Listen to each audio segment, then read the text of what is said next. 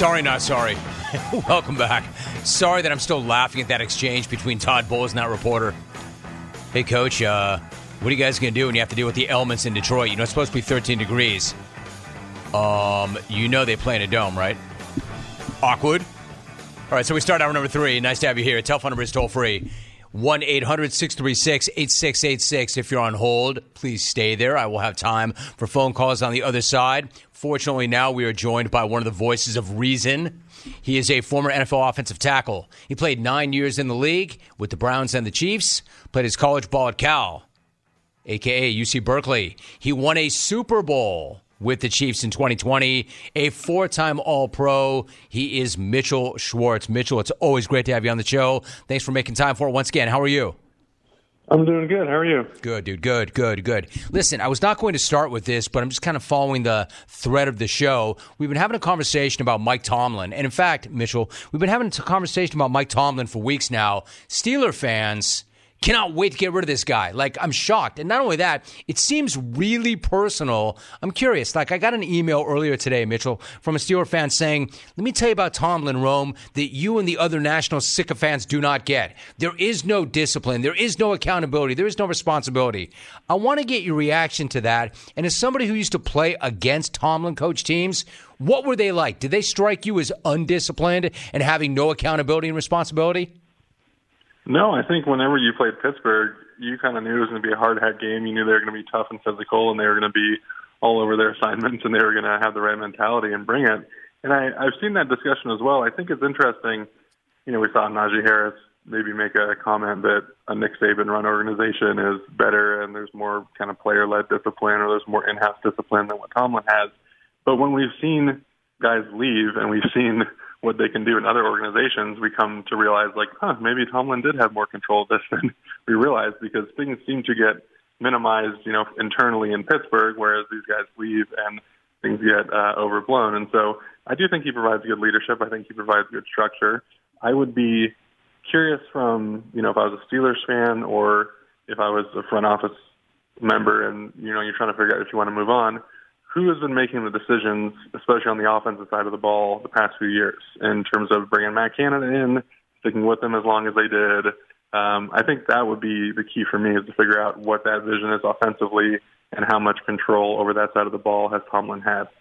I think that's key. And he's not picking the players, right? He's not drafting the players. He's not signing free agents. He's not bringing in guys of questionable character. He's coaching the players that have been given to him, right? And last I checked, Mitchell, tell me I'm wrong, has there ever been any coach anywhere that's ever won anything that mattered without a great quarterback, or at least a very good quarterback? No, you're right on that. And again, that's the question, right? It does seem like an organization that they allow the front office to be the front office and the coaching staff to be the coaching staff. So is he getting saddled with, you know, subpar quarterback play since really Ben's last year when he looked pretty ready to get out of the NFL?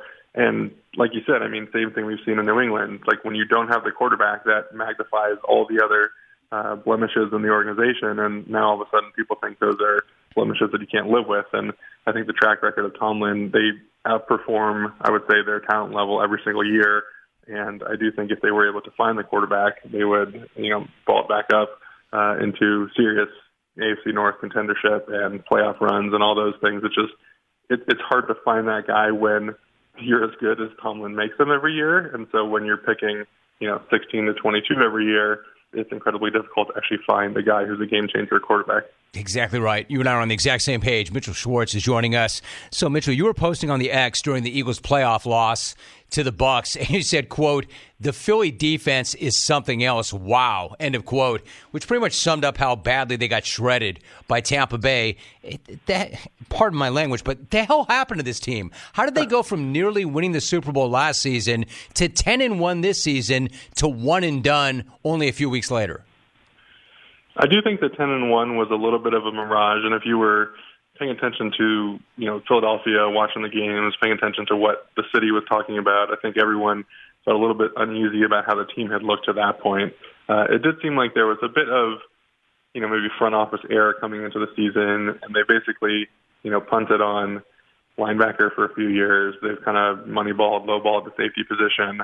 they came into the year, they lost 5 defensive starters, and they went old at corner. I think if they have only one corner that's under 30, that's not a position you want to, primarily have older guys at. And so personnel-wise, they didn't quite have the horses. And then you look at the defensive line, which has been their mainstay. And again, Brandon Graham, older guy, Fletcher Cox, older guy.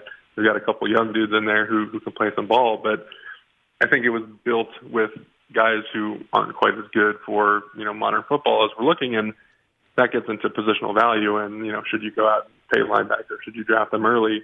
Nobody wants to do that until you're a bad defense and you can't cover the middle of the field. And you look at 49ers with Warner, you look at what Baltimore's done with Roquan and with Patrick Queen, and you're like, maybe there's some value to having a stud in the middle of the defense. And so I think, personnel-wise, they were let down coming into the year. Obviously, schematically, Jonathan Gannon leaves. We all make fun of him for his press conferences and videos in Arizona, but come to find out, he's, pretty good head coach, pretty good defensive coordinator, so there's some schematic things. And then I think if you're turning towards Matt Patricia in the last 6 weeks of the season, that kind of tells you all you need to know. Mitchell Schwartz is joining us. All right, so the Chiefs won their 8th straight divisional title, but not much has come easily for them with their 4 home losses this year, but they're still in it. They're right there.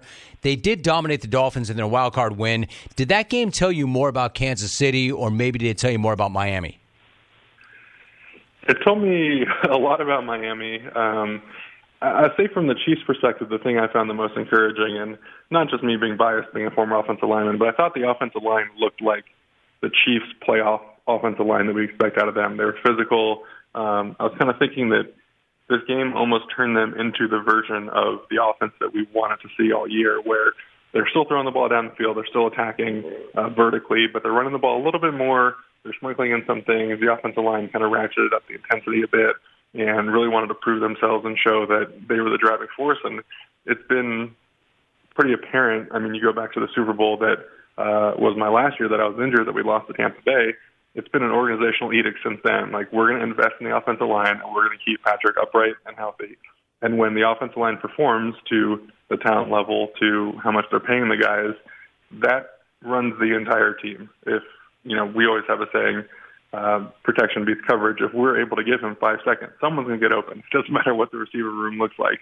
So I was very encouraged by the offensive line performance from Kansas City. Obviously, defensively, we've seen that clip of Snead locking down Tyreek. But more than that, just that whole game, the mentality they played with. And I think if you've got a defense that's playing as good as they are and physical as they are, and the O-line can play the way they did, that would be the most encouraging thing for me going into this really, really tough Buffalo environment. I love that analysis. I think you're right about the offensive line. I thought they played great, and you're right. There has been that edict since that loss that you mentioned. You did start the answer by saying, I do have thoughts on Miami. What are your thoughts on Miami?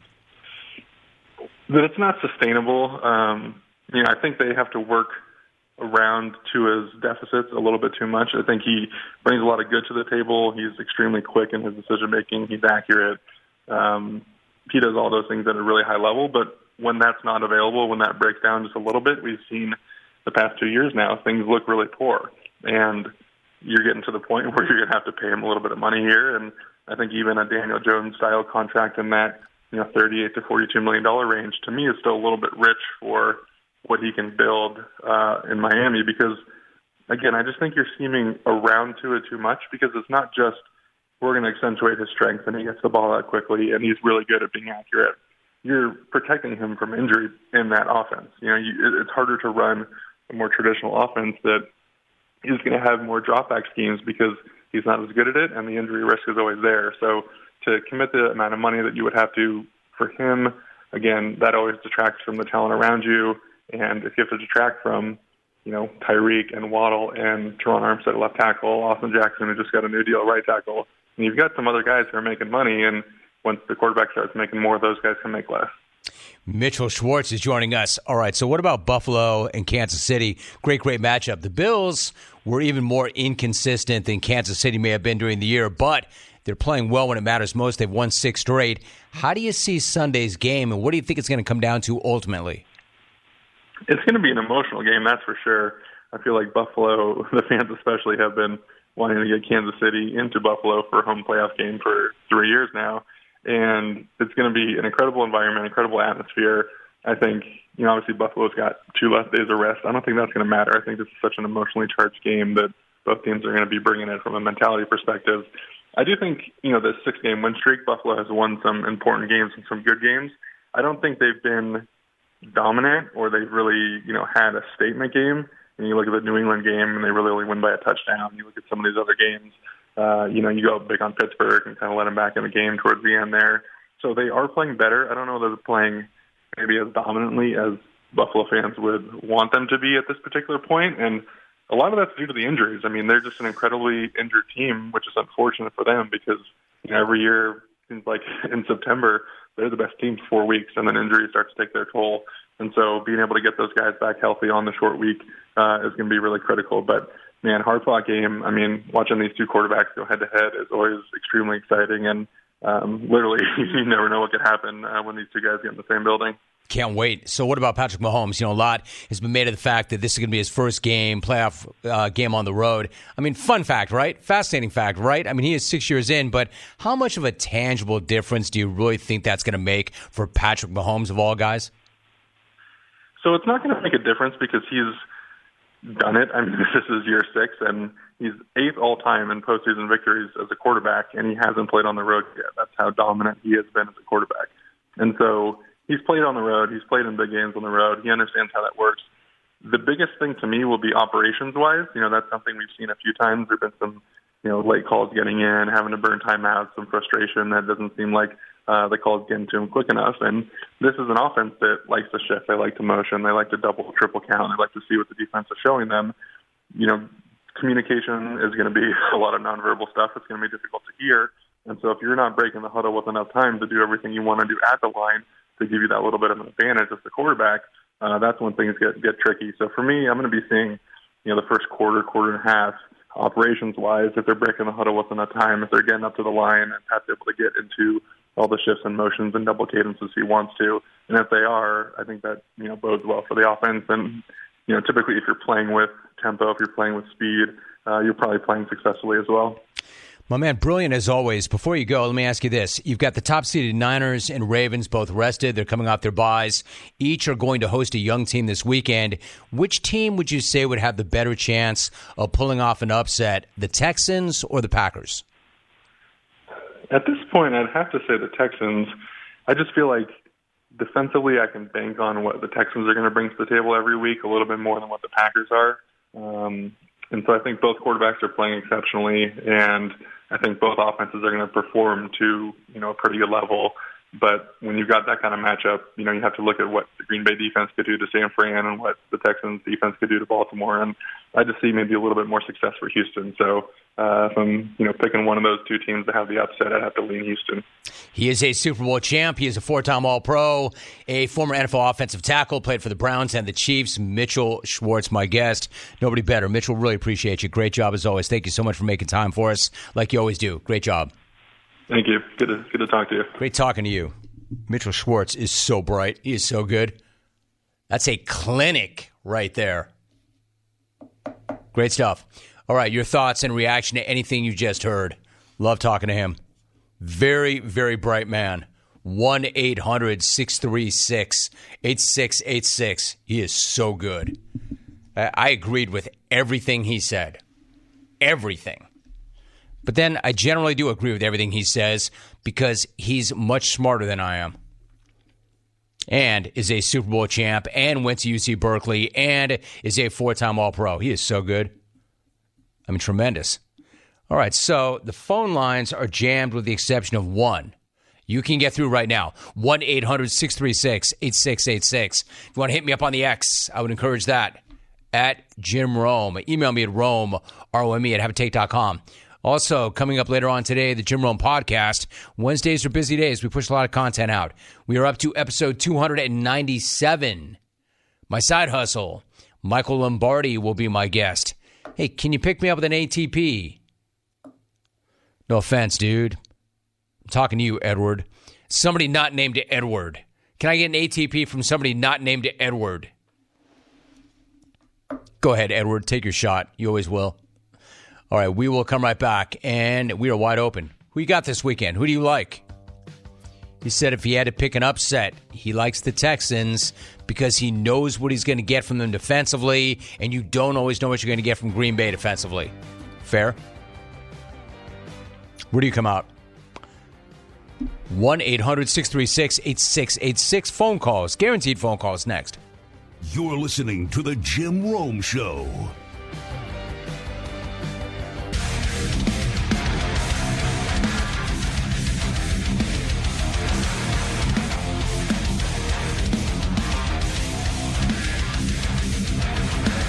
Did you know that Discover wants everybody to feel special? That's why with your Discover card, you have access to 24/7 customer service as well as $0 fraud liability, which means you're never held responsible for unauthorized purchases. Learn more at discover.com/credit card. Limitations apply. And I am looking for your ATPs. This is too much. Here's another one. At Hansonian88. Hey, Rome. As a Bengals fan, I would like to congratulate Mike Tomlin on becoming the new Marvin Lewis. Wore out his welcome a long time ago. Long live the king. Wore Todd Bowles preparing for his match this weekend with Detroit in the snow. It's a bad comp, too. It's a bad comp. Marvin Lewis, I like Marvin Lewis. I know that did not end well. I know that by the end it got very frustrating. And maybe it should have ended sooner. But I like Marvin.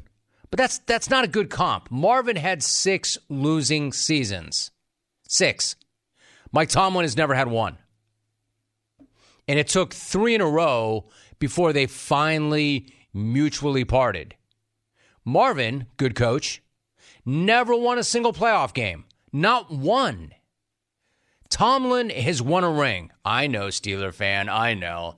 He won it with Bill Cowher's players. What, so it doesn't count? It doesn't matter? If that doesn't count and that doesn't matter, then nothing does, right? Why do we keep score? That's a bad comp right there. Congrats, you got the new Marvin Lewis. No, they don't. Hey, Bengal fan, what are you doing jumping into this anyway? This doesn't concern you at all. But Cincinnati hates Pittsburgh, so they've got lots of takes. Let's go to the phones. Let's go to Pennsylvania. We are talking about the Steelers. Let's go to Pennsylvania. Larry in PA. What's going on, Larry? How are you? Hey, Jim, we're doing real good today. Good. What's up? I think my thought on Mike Tomlin was that his only problem is that he's too good of a coach because when he's taken a lot of mediocre drafts and done well. When I was a kid, Chuck Noll took over the team that won 1 game, had drafted Joe Green and Terry Bradshaw, and he won a game or 2 his first year. And then they had, look at that one draft they had with Mel Blount and Mike Webster and Stallworth and Donnie Shell and all those players that Chuck was able to accumulate, and then had success winning the 4 Super Bowls for many years there. Yeah, I think that's part of the problem, right? We're talking about that. And Mitchell Schwartz said it, Larry, thank you very much. You're right. Like, they're stuck in no man's land. They're stuck in that place where they're drafting, as he pointed out, 16 through 22 or whatever it is, because he does win 10 games a year. So they never get that draft pick that they need to get that franchise quarterback or that franchise player. And he does coach what he's given really well. Steeler fan is spoiled. Steeler fan is spoiled. By the way, you know it's never going to be like that ever again, right? I know you expect it to be like that again, but it's never going to be like that ever again. And I think that he is a victim of his own success. This guy's a damn good coach. But messages do wear out. It's interesting to me that he doesn't want to leave. You're sick of him, but he's not sick of you. He hasn't given up. And the thing that I'm hearing from the players, TJ Watt, Cam, they're saying the guy hasn't lost his edge. He still is maintaining a standard. He still loves doing it. He does hold us accountable. There is a discipline factor in play. He hasn't lost any of that. There's no slippage. The guy wants it as badly as he ever has. Why would we make a change? Why? What's he done to warrant that change? And you fans keep saying the same thing, because you can't win a playoff game. To me, it's not his fault. That's Steeler fans saying, and listen to those players you just mentioned.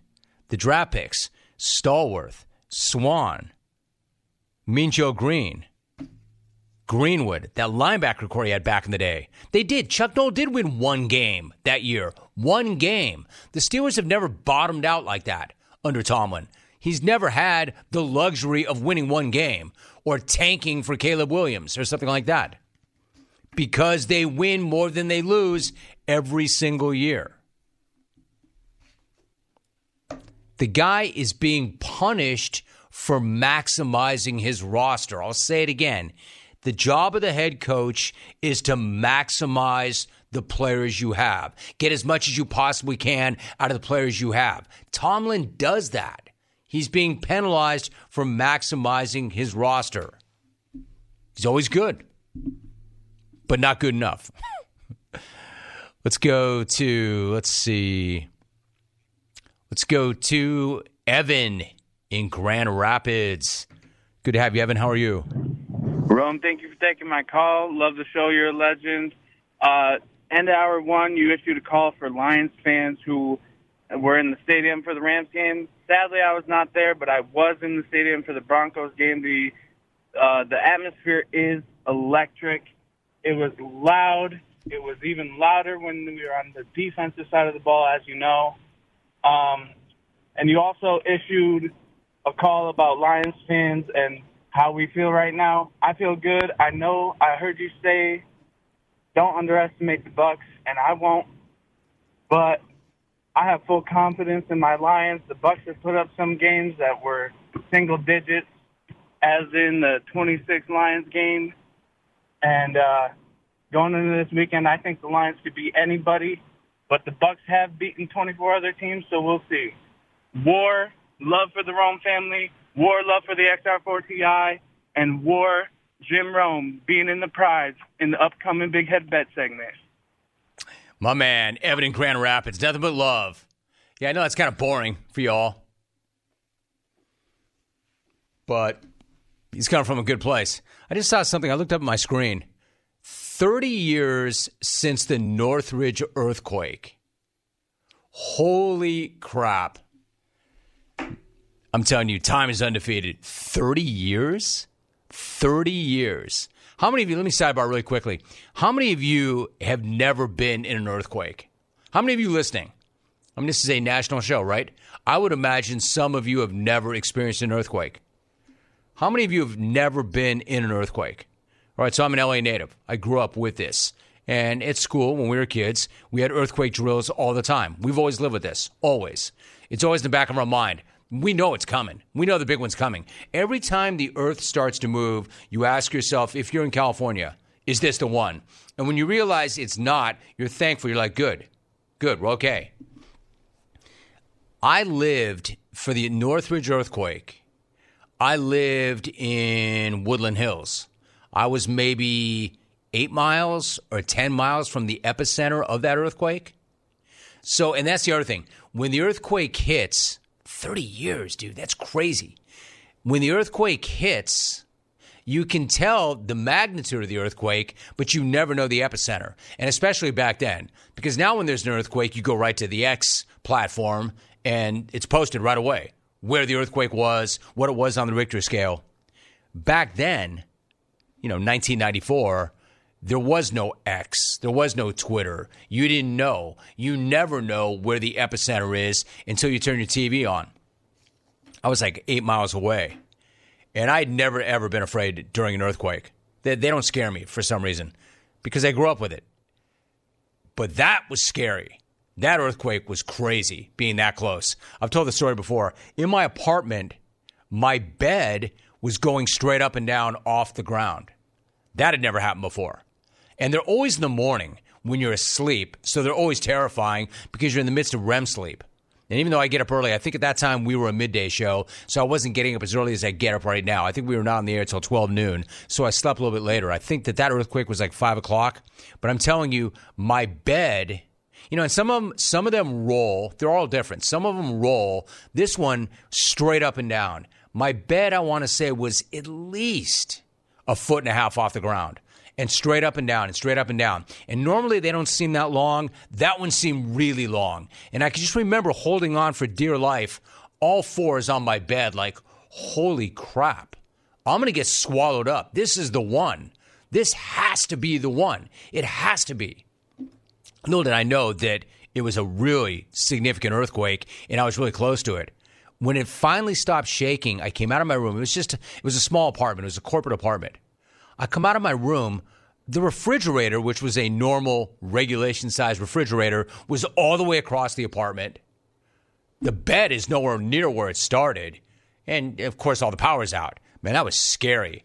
And it wasn't one of those things either where we all returned to normal that afternoon. Like, things weren't right for weeks and weeks and weeks and weeks. We had to move the show. Water didn't work. You couldn't get hot water. I can remember taking showers with water, bottles of water that I bought at the market. There was a run on hotel rooms. I don't know. I'm just tripping out. Looking back 30 years, the Northridge quake. How many of you have never been in an earthquake? Hey, Tom, you've been in an earthquake, right? He said Dodger Stadium. I remember, too. That's when I was hosting Talk 2 on ESPN2. And Ronnie Cycli, and so there are aftershocks. Aftershocks, always. We had one, and we were on the air, and he ripped his microphone off and started to run out of the building. I'm like, my man, where are you going? He's like, I remember he said it to me, quote, I don't want to die here. I'm like, Ronnie, respectfully, you're not going to die here. My man. I don't think he'd ever been in an earthquake. He was terrified. Ronnie Cycli, good dude. He was terrified, though. And it was nothing. It was nothing. Alvin, don't do it. Don't play that one soundbite we have where there was an earthquake when we were on air in the middle of an interview. 30 years. Luckily, you're towards the end of the show, and I'm not going to open it up to people in Southern California and what they remember about that day. I just can't believe it's been 30 years. 30 years. That's how long I've done this. I can remember the impact that it had on the show. I remember we had to go downtown and do it in a different studio.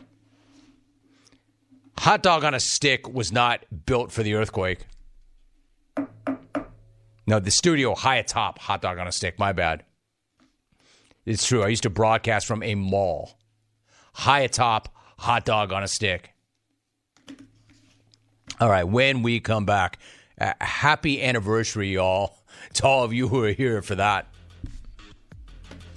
I need an ATP. I need another phone call. I may talk about the Clippers. I may keep it here local. Steve Ballmer's at it again. And normally when he's at it again, it's a good thing. But, yo, Stevie, the wall? Are you serious about that wall? Staying up all night.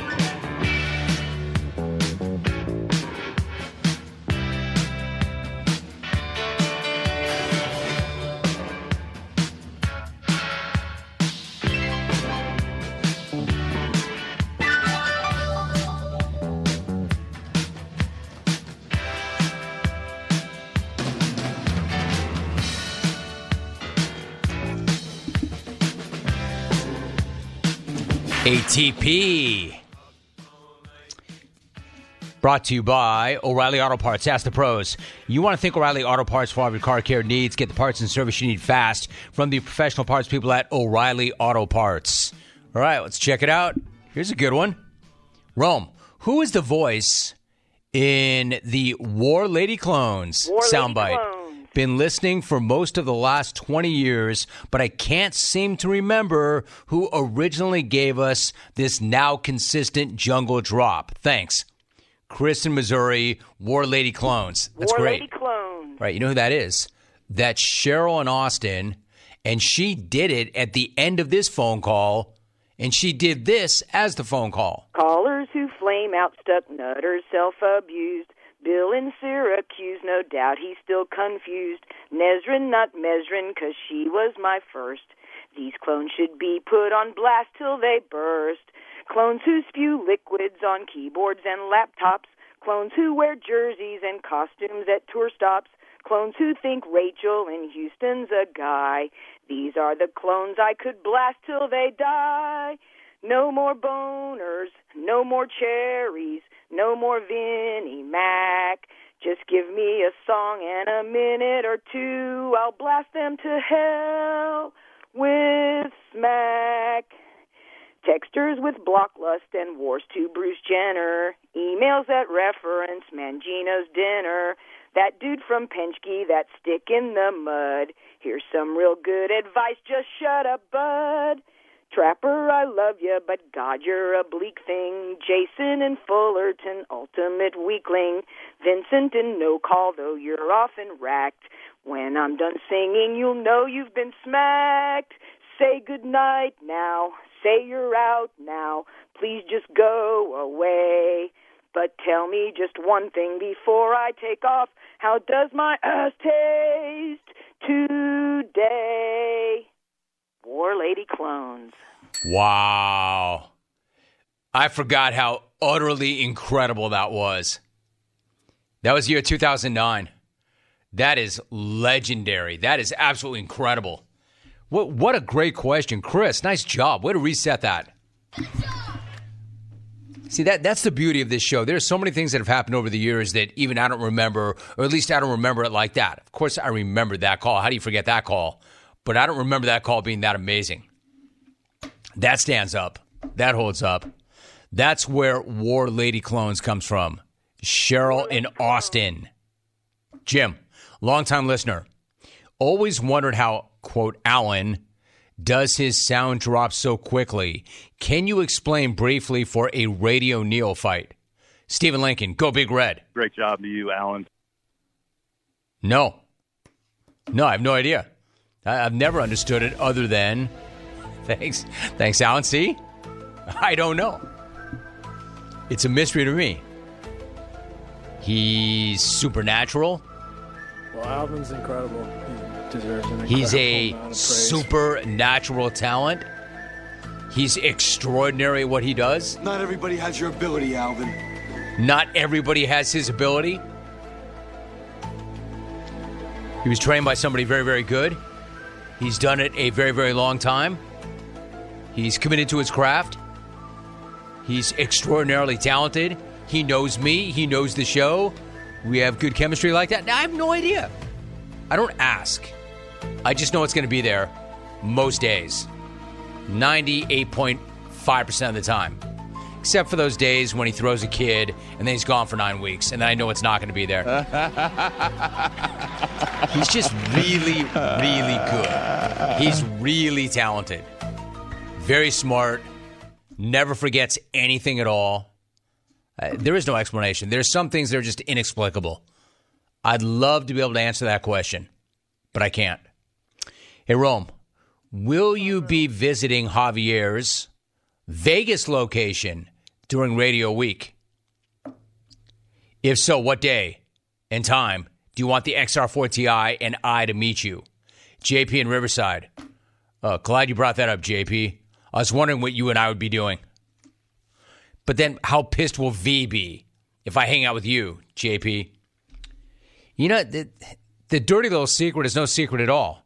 I really don't go out Super Bowl week. I think a small percentage of you understand this.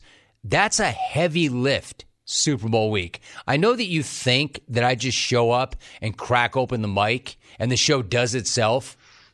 In other words, I'm everything, Alvin's everything that I'm not, or I'm nothing that Alvin is. Alvin just shows up and he's supernaturally talented.